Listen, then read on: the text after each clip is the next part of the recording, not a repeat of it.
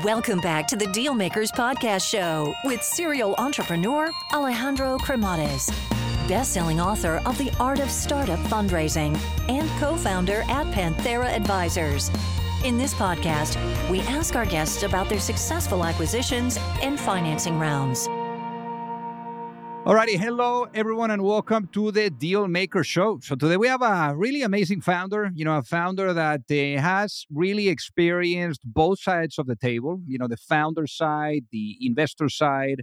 His company, actually, the last one that he built has raised a lot of money, between equity and debt. I mean, close to $1 billion, if you put both, in one go. So it's really remarkable. We're going to be learning today around really finding product market fit around fintech, building a team doing fintech, fundraising in fintech, and also how to think about investments when it comes to having a global mindset and perspective. So again, incredible episode that we have ahead of us. But without further ado, let's welcome our guest today, Andrew Endicott. Welcome to the show. Hey, Alejandro. How are you doing? So originally born in Mississippi. So give us a walk through memory lane. How was life growing up? Yeah, it was a lot of fun. So I'm from the southern U.S. I was born in Mississippi, grew up in Arkansas, very much in the South, and went to college down here. I was a Razorback in school, but graduated kind of into the financial crisis, like a lot of people who went to school, and I did, and graduated from college, and I'd studied finance and accounting and kind of planned for a career on Wall Street, which was harder to come by in 2008 and 2009. So it was not as good a time to get a job, but a great time to go to school. I left and graduated college, went to Harvard Law School, spent a bunch of money in 3 years getting a law degree, but also met a lot of wonderful people while I was there. Out of all things, for someone that studied finance and accounting and, obviously now very much into business and startups, law school, where does that come from, that interest? Yeah, to be clear, it didn't come from me liking to argue. That's a reputation of lawyers that I kind of wish we didn't have. I like being able to zoom out and think about how things really work, thinking about things in systems, thinking about things holistically. I think being a lawyer, going to law school, helps you think about public policy and things like that that are maybe not immediately applicable to starting a company or investing in companies, but it helps you think, I think, in a good way. Now it did serve you, because obviously you ended up going into working for a law firm after law school, and you were there in the corporate department. So obviously, when you're getting to see this deal making, things that don't work, deals that fall off, through the cracks, whatever happens, what did you learn on the deal making side? When it comes to, because obviously people are like, yeah, let's do a deal. And then when you go really into the details, that's where deals fall apart. So what did you see? What were some of the patterns that you encountered while you were experienced there? Yeah, I think there's a lot of them. I think one of the things is that, I began my career almost entirely in M&A, which the M&A setting is a little bit different than the kind of the investing setting. It tends to be much more confrontational, much more, the terms you're trying to figure out are much broader because it's kind of final for the most part. So that's some context around it. But I think one thing, when you start an M&A transaction, it's very hard to tell how it's going to end. Everybody can be very excited about a deal.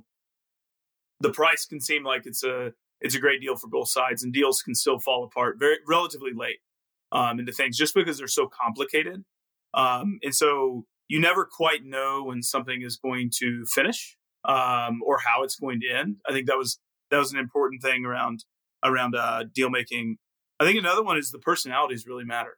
The people, the main decision makers you have around the table, they often have very large egos. They have a lot of pressure. They have a lot of things they're optimizing for, and those things inevitably come into conflict.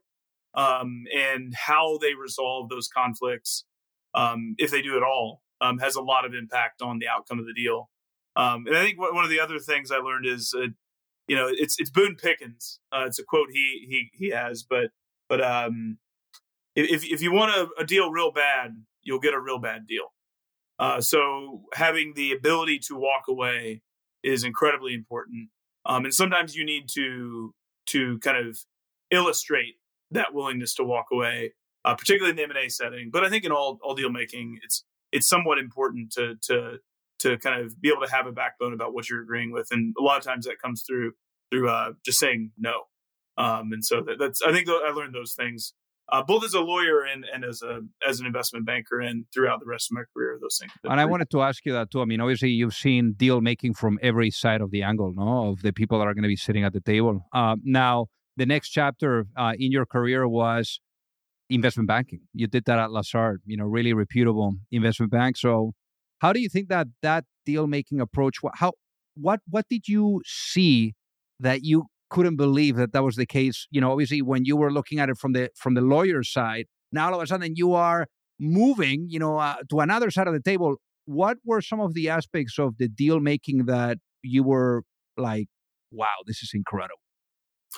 Yeah, I think the when you go from being a lawyer to being an investment banker, you're a little closer to the core activity. You're really there when price is being set, when you're bringing to the table the buyers or the sellers. The seller, you're usually there's not multiple sellers most of the time. And so you understand a little bit more kind of why those people are there than you do as a lawyer. I think one of the things that I found fascinating as a banker is how fast some things can really move, and a good investment banker, or really a good kind of a good seller of anything you're doing, you do prioritize speed, and because speed allows you to get good prices, to get good terms. They create auction dynamics for sellers. Now, it depends on the market conditions. If you look right now, you can't always create speed if you're a seller. When you're in a down market, it's more of a buyer's market, and the balance of power shifts from sellers to buyers. So that's where we are today. And times like that, if you try and speed a process along, or you try and speed a transaction too quickly, you're actually more likely to blow it up. The transaction just won't occur. So there's a lot of art and intuition at its core to run to manage a transaction, whether you're a banker or you're the company or the thing being sold itself. There's more art than science, and the pace and the speed often can have a pretty dramatic impact on the actual outcome. So that was another thing. And I think the biggest thing you learn as a banker is that valuations, while there is some science to them, there's a lot of art. And what something is worth very much depends on who is looking at it. There's much of the eye of the beholder effect. Beauty's in the eye of the beholder. Valuation is too. And one thing can mean many different things to many different people. And so it's not just a purely mathematical exercise. Valuations are very much relative to who you are. And so I learned that. And I think I learned a tremendous number of things that eventually be important in my career. The being today, all of my time being in fintech, I was working not exclusively, but primarily with companies in the lending and kind of non-bank financial institution world at Lazard. So I learned a lot about that. So at what point does it's interesting because you're getting closer and closer to the people that are making the decision. All of a sudden until finally you are like on the founder's seat. So how does the experience or the idea of Petal come knocking? How did that happen? Yeah, it came from a variety of sources. I think, that's the reality of kind of how businesses really come into being. I think usually there's unless you're a single founder, I think it's a little simpler then, but it tends to be a little bit more of a mosaic than just a bright kind of line of inspiration. But I think over the period of time that I graduated from law school to starting Petal, and I had a number of friends that had kind of peculiar issues with getting access to credit. My current, kind of partner with Gilgamesh, Miguel, had this as well, and you get a secured card to be able to get access to credit coming from outside the U.S. And my co-founder Jason with Pedal had seen the same thing, and so it's not a secret that there are significant difficulties getting access to credit.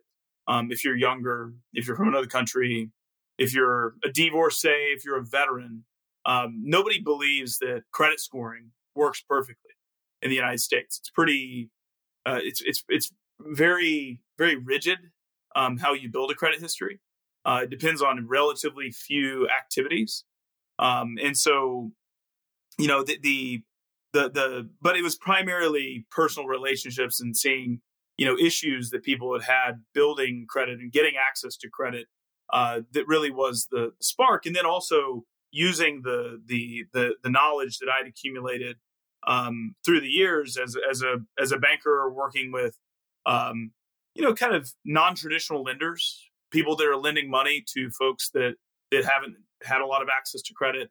And also, when I was a lawyer, I worked with some companies, some fintech businesses, including Yodlee, that were doing some interesting things around providing data for underwriting that were really interesting. So it was a lot of things, and I think at the end of the day, Jason and I, being both very interested in this segment of the economy, was just as important as anything else. This is the kind of company we wanted to build, and that was a big part of it as well.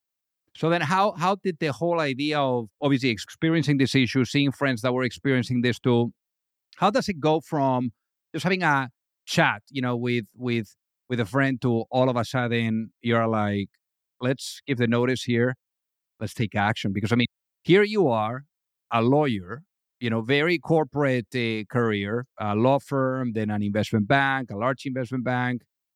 Going from all of that, the cushion, job and the 9 to 5 and the nice paycheck to all of a sudden you're like doing your own photocopies and, no more assistants and nothing like that. I'm sure it was quite humbling for you. Yeah. Well, the life of a corporate lawyer and investment banker is far from 9 to 5 or cushy, in my experience, for what it's worth. But I think that you talk to any founder of a company, I think that there's a common thread that you have an idea, you have you see something that simply compels you to build it. And that was very much true for me building Pedal. I think by the co-founders, that was also true. But also I think for Gilgamesh and starting the investment fund was true too. I think the people who become entrepreneurs, maybe not across the board, but for the most part, they see something that kind of they don't have the ability to not do.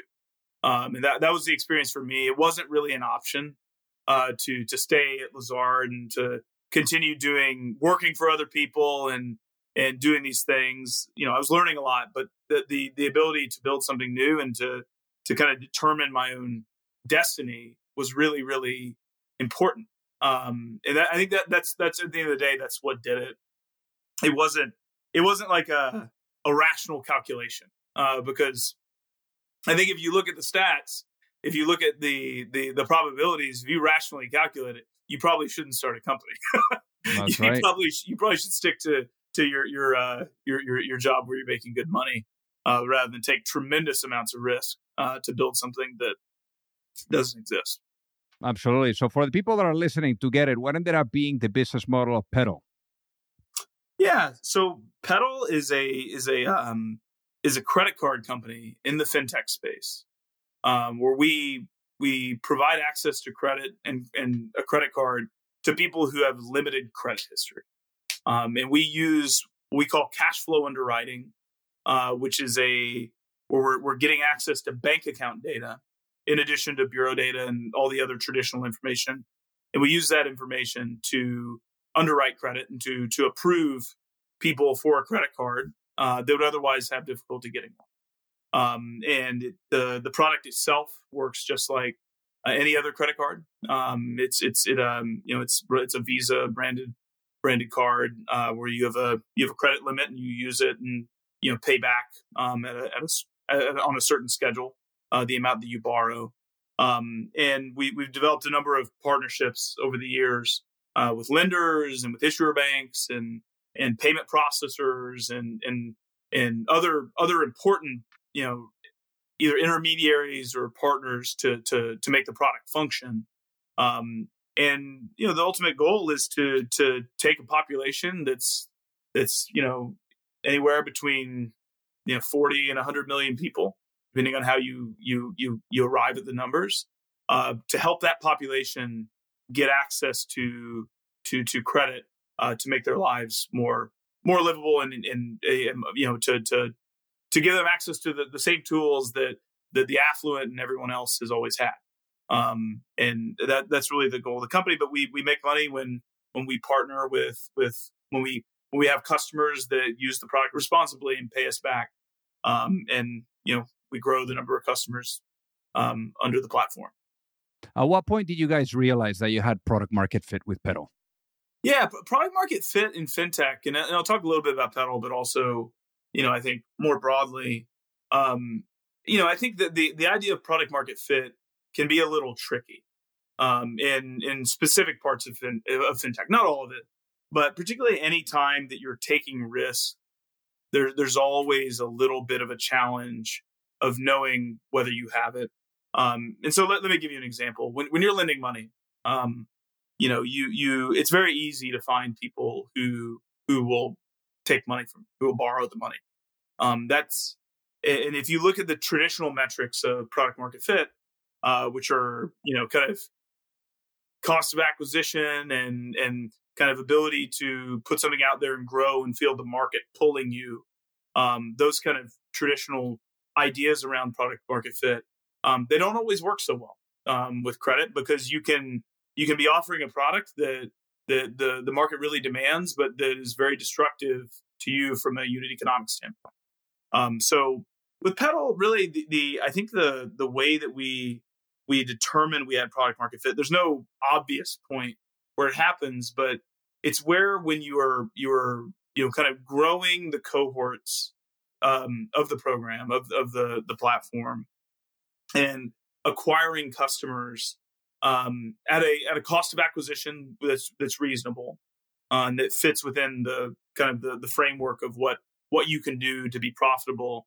and you're charging a rate of kind of a cost of capital or an interest rate, the things you do to make money in a credit card that's market, and you're not seeing excessive indications of kind of customer weakness. So you have to make sure not only do people want it, are you able to find those customers affordably? It is the product flying off the shelves, kind of in a qualitative sense, but you also have to check to make sure that the customer that's using your product is the type that's going to have the right relationship with you. And this is true for Petal, but this is also true for other asset classes like insurance, insurtech. You're underwriting a customer. You're really taking risk in whether that customer is going to have the right behavior that you want. And it's, I think for these kinds of businesses, it's more iterative over a period lasting years for you to really be sure. And it's never perfect, because you're always kind of straddling this line of taking too much or too little risk. But you determine it in the early days by seeing that everything kind of lines up with how it should be. It's a little more prescriptive in how you figure it out, both in lending and outside lending in fintech. And obviously, for achieving product market fit, you need a great team. What about building teams in fintech? Whether it was with Petal and other stuff that you've seen, like how should people, how they should think about building a team when it comes to fintech? Yeah, I think this is true of any business in a complex industry, which I consider finance to be complex. But it's also probably true if you're operating in healthcare, or maybe anything pharmaceutical, things like that, where it's more than, produce a product and sell it. You have regulatory considerations. You have kind of in the health tech, you have, kind of the health of the customer and kind of all the variety of considerations that come in with that and privacy issues. But in fintech, there's a perpetual challenge, which we had at Pedal for sure, but every fintech company I think has, where you struggle to achieve the right balance of innovation on one end, of doing things differently. Because if you completely copy what Chase does, you're not going to do anything special. Or if you're an insurance company, if you completely copy what Geico does, you're not going to do anything special. You're also going to fail because you're not Geico. So you have to innovate, but at the same time, you have to also kind of respect the laws of the category, if you will, respect the forces at work, and so to do that, you have to bring in people that are experienced, and so in many fintechs, that means hiring people that have worked at banks or have worked in the payments industry and things like that. In the world of insurance, it means hiring somebody who's worked in an insurance company. And there's always a huge tension in getting the people that have experience to work well with the people who are more on the innovative side. And so that's something that I think is always going to be iterative when you start a company. And you're scaling it in particular. It's not so much an issue early on. It's more of an issue kind of as you grow, that you need to get these people to work together, because the innovators need the experienced folks, whether they know it or not, and the experienced folks need the innovators, whether they know it or not, and the company needs them both. And so it's important to have an environment where people respect each other. There's a lot of mutual respect. It's important to give people the time to kind of talk about their perspective. When you have multiple functions doing things, sometimes it's important to have people sit in a room and fight things out. That's something that I think is underappreciated about managing a culture and running a company. Is you need to sometimes let conflicts really resolve themselves directly. Conflict is not always bad. A lot of times it's actually quite good to work through a conflict in a direct setting and let people say what they really mean, because the other person often won't understand it until they have that opportunity. And most importantly, a lot of times people simply will be incompatible with the organization you're building. Sometimes you will have somebody who has come from a pure software role for their for the entirety of their career, and they don't believe, they just completely reject what somebody who has a full understanding of bank regulation has to say about how to build a product.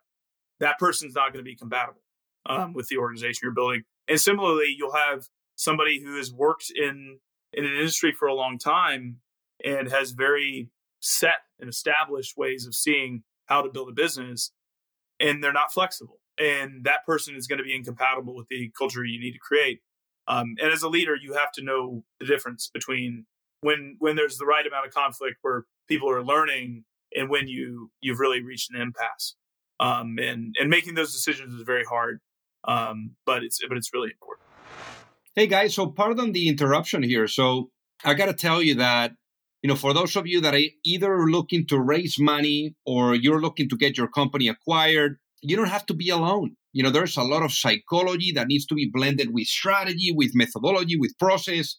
And it's very hard. And already doing your business alone is super, super difficult. So I remember, back then when I was an entrepreneur, I kept really experiencing the challenge of either knowing or finding the right type of access to the right type of investors, or really understanding what was the right type of guidance, that would carry me through the process, whether it was with seeking money or with going through the acquisition.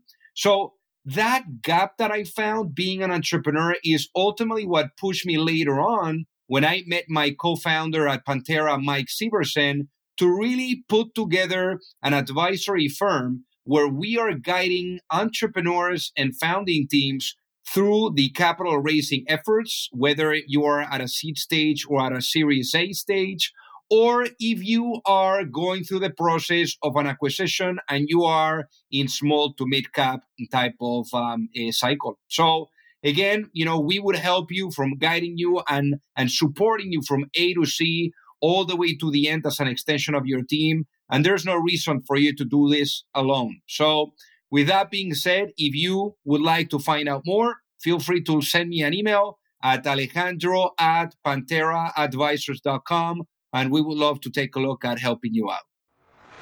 And when it comes to fundraising, obviously, fintech companies, they're capital intensive. For Petal, you guys have raised quite a bit. You guys have raised, I believe it's $500 million on the debt side, and then also $400 million on the equity side. So talk to us about raising capital in the fintech space.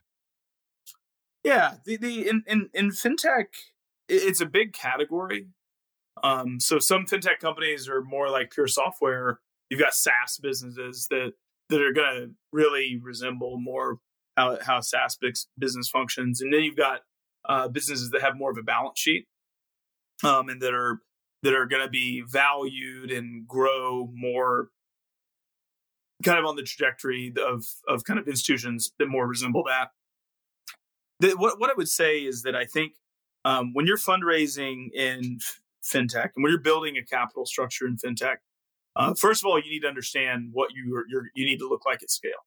And so, for a software company, that's relatively easy. But if you're building a business that's going to have a balance sheet, that's going to require debt capital, or require, kind of reinsurance and things like this on the other side of the equation, you need to understand before you start, kind of how those things are going to evolve.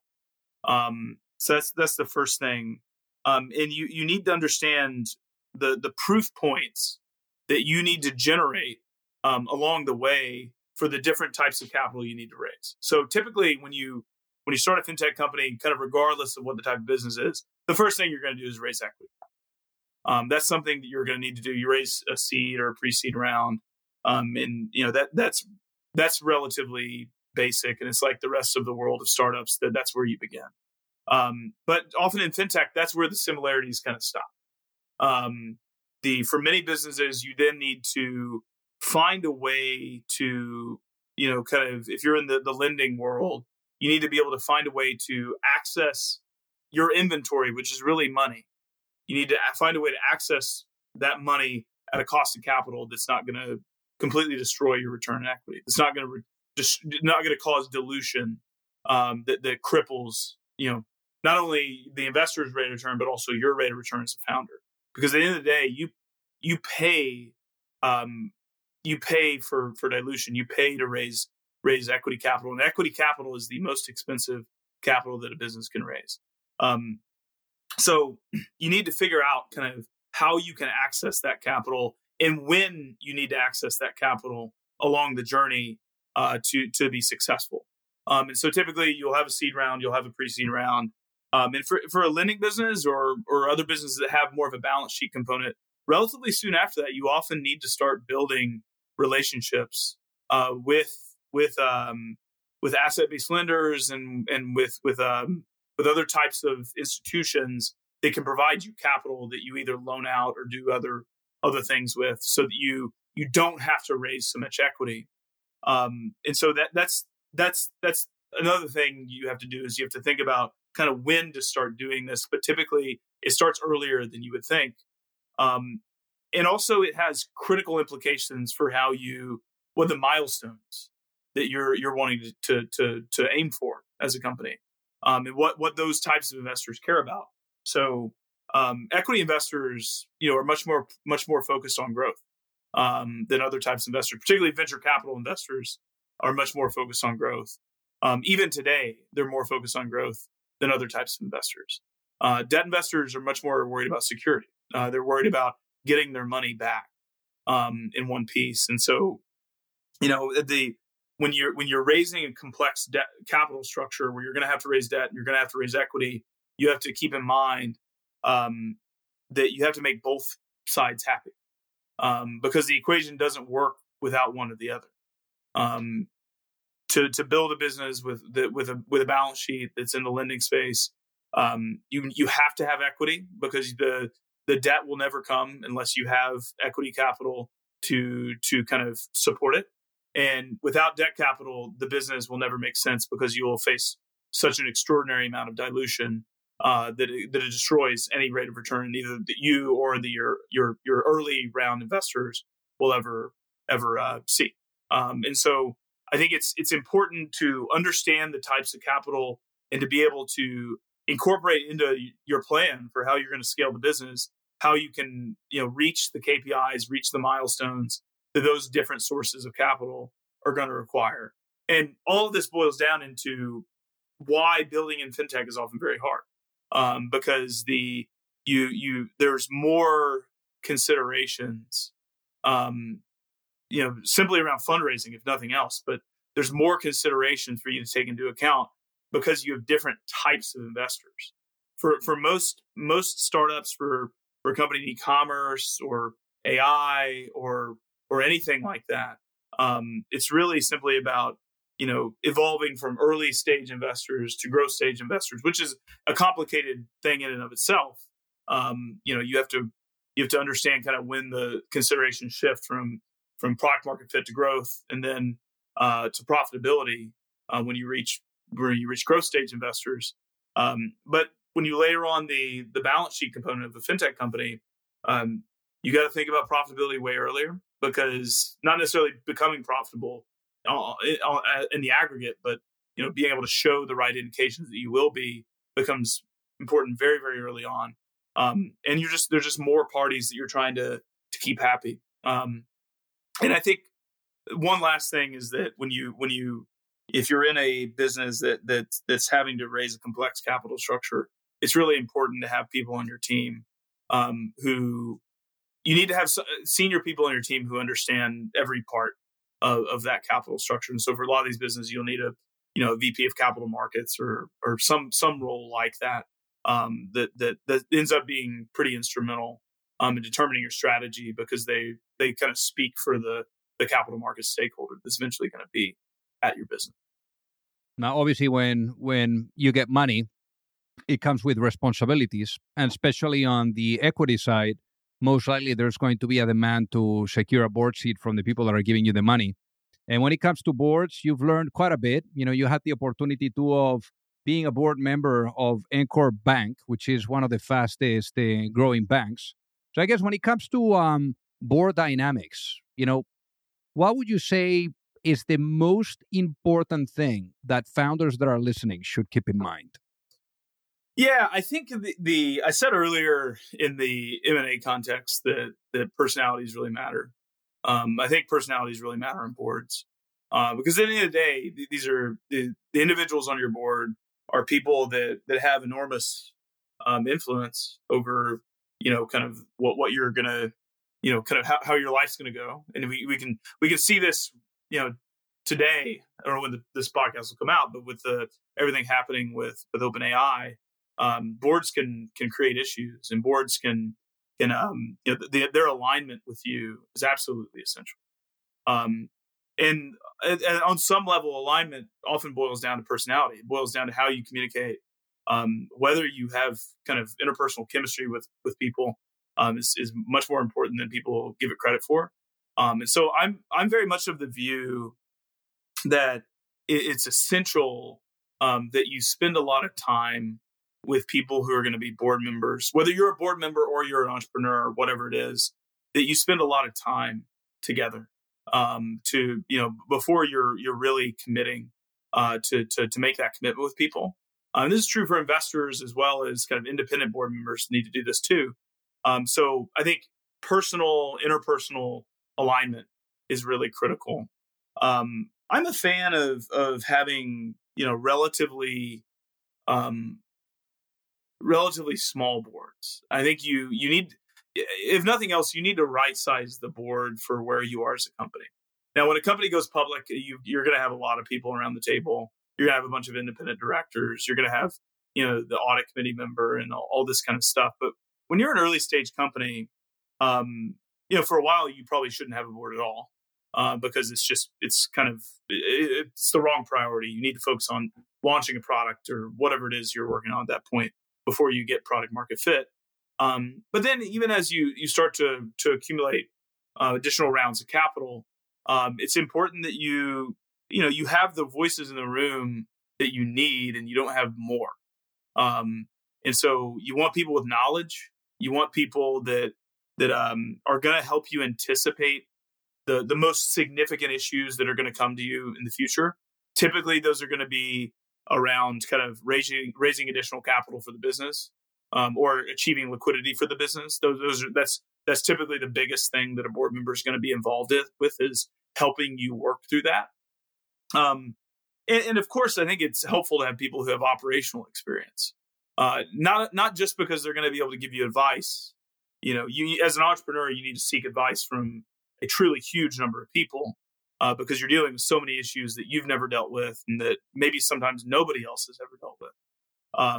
But the operating experience is really important because they can understand where you are, and they have a intuitive kind of grasp of what you're trying to prioritize and why maybe you're not dealing with some issues.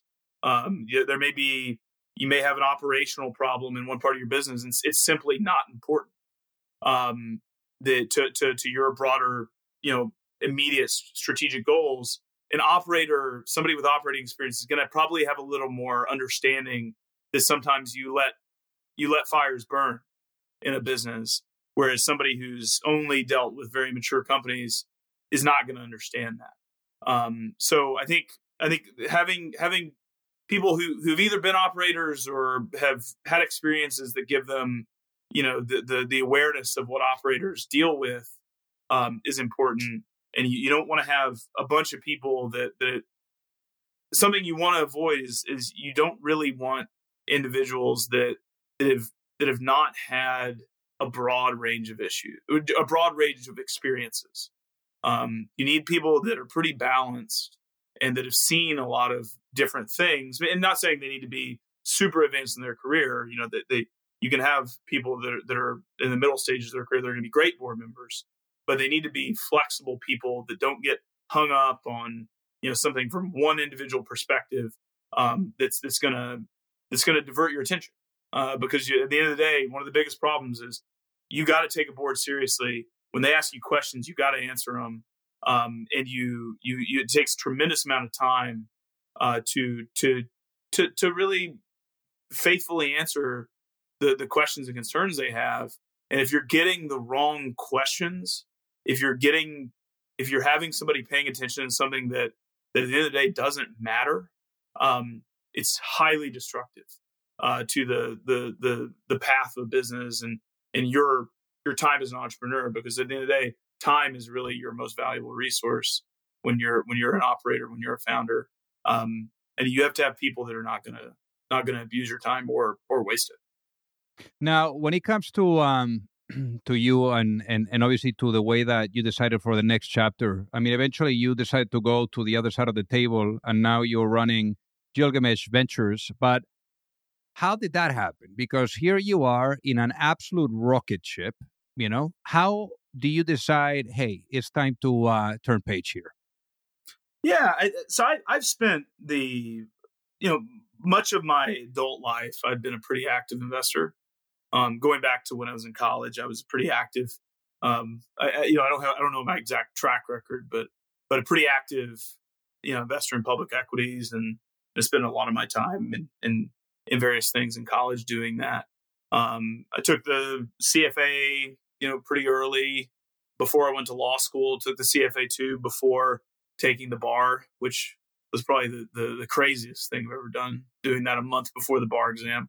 It was I'm not sure I planned that one out that well, but I've always had I think part of this is interpersonal. I've always I think seen things like an investor. I've always had a view that at kind of the terminus of my career, I would be an investor in an investment capacity at some point. And so it's something that I've always done and been focused on. But I think naturally when you're a founder, you're close to the fundraising process. You got a lot of curiosity about the other side.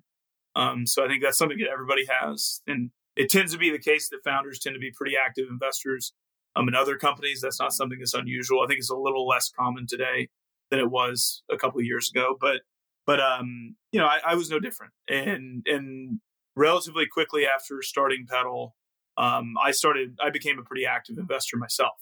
Now, granted, I didn't have that abundant of funds to do it, so it happened at a pretty small scale. But almost immediately after, maybe not immediately, but after a couple of years of Pedal being up and going and us achieving success, I started actively investing in people in my network and folks that I would meet in the fintech space, and mainly doing so with a friend of mine that I've known through a variety of kind of acquaintances for a long time, Miguel Armaza, who is my current partner, my co-founder with Gilgamesh. He and I started investing together, and that began organically. It wasn't something where we had some grand strategic plan to create an asset manager or anything like that. But we started investing together, pretty early in the journey with Pedal, and it's something that he and I both enjoyed. And over time, it took on a life of its own, and started investing outside the U.S. Really developing some expertise or maybe a reputation for investing in fintech companies, given his background and my background as a fintech entrepreneur, and it continued to take on a life of its own, and then ultimately it became complicated enough that it became very clear that we needed to raise a fund if we were going to continue doing it. And so we made that choice, before the pandemic really arrived, and started investing our first fund. And it became very clear to me that this is really what I was built to do. I like being an operator, and I have had the good fortune to do it, and have success in doing so. But I think my mind is really that of an investor. And so, when we, at the end of 2021, we raised a pretty large amount of capital. That was a good time for me to step away and focus on the fund, and which I did. And, today we've invested in 33 companies with Gilgamesh, and we're investing out of our second fund at this point. Investing, really in the future of finance and how finance is going to work in the next decade or two. The companies that are going to define that, and we're doing that in the U.S., but we also we're active investors in Latin America and Canada, and really try to bring a global lens to kind of fintech and what the future of the category is going to be. And we invest early, so it's something that's near and dear to me, having been an entrepreneur, and helping other people, to take that first step and build the the huge businesses of the future. So now, obviously, you've seen a lot. You have invested in 30 plus companies, as you were saying, and raised tens of millions to invest in them. You've also been a founder. You've seen everything. So if you had the opportunity, let's say I was to put you into a time machine, and I was to bring you back in time, perhaps that moment that you were in Lazard and you were right about to give your notice, okay? And let's say you're able to have a chat with that younger Andrew, and you can tell that younger Andrew one piece of advice for launching the business. What would that be, and why, given what you know now? Yeah, I think that the thing for me is it's important to understand what you have done. It's important to use the knowledge that you've accumulated, in the things that you've been doing, the people you've been around, and the expertise that you've generated.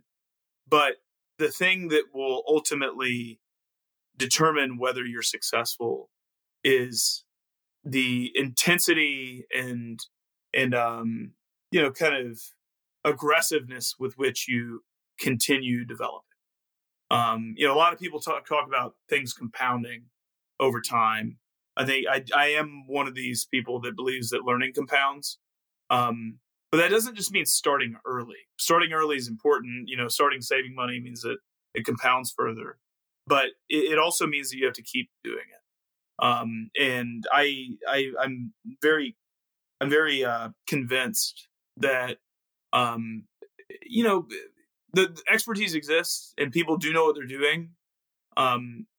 But to really know what you're doing, you have to really approach, the important things that you do with the kind of the mind of a student, the mind of someone that's not satisfied with their understanding, with the intellectual humility that you don't necessarily know everything about kind of whatever thing you're doing, which is difficult because when you're in any position of importance, be it an investor, founder, whatever, executive, you're getting paid because you know things, and there's a reaction that you need to exude, confidence and certainty and all these things, and those are important. You need to do those things, but simultaneous with that, you have to question whether you actually know what you're doing, and find, constantly tackle,